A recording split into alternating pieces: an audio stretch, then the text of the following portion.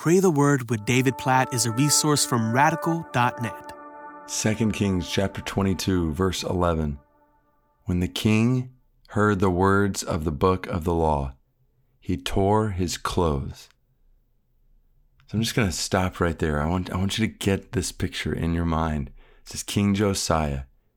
He hears God's word spoken. And just hearing the words of God, he tears his clothes. This is a picture of repentance, of sorrow, deep sorrow over sin, because he knows the people of God have not been following this word.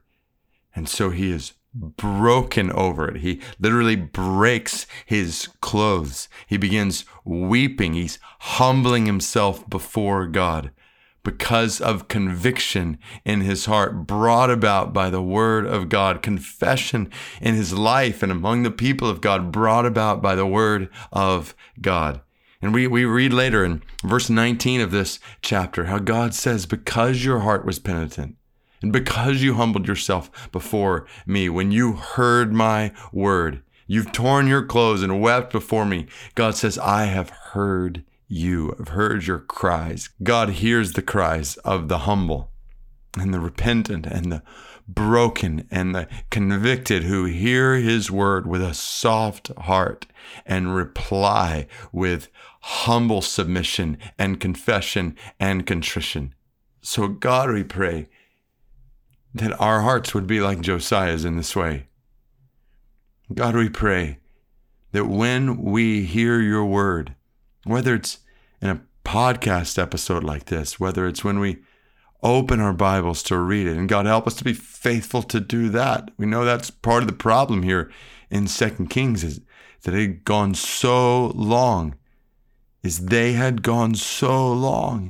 without listening to your word. So God, help us to hear your word, to listen to it. And God, when we see areas of our lives that don't align with your word, and in our families, in our churches, in our country, in the world around us, God, we pray you would give us soft hearts and bring us to our knees.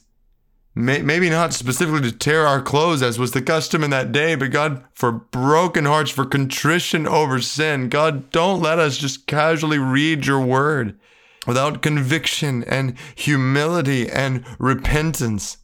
Change of heart and change of mind and change of life driven by your word. God, we pray for humility of heart before your word, for brokenness over any and every way we disobey it.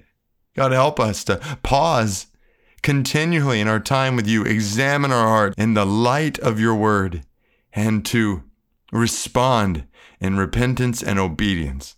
God, make us this kind of people whenever we hear your word.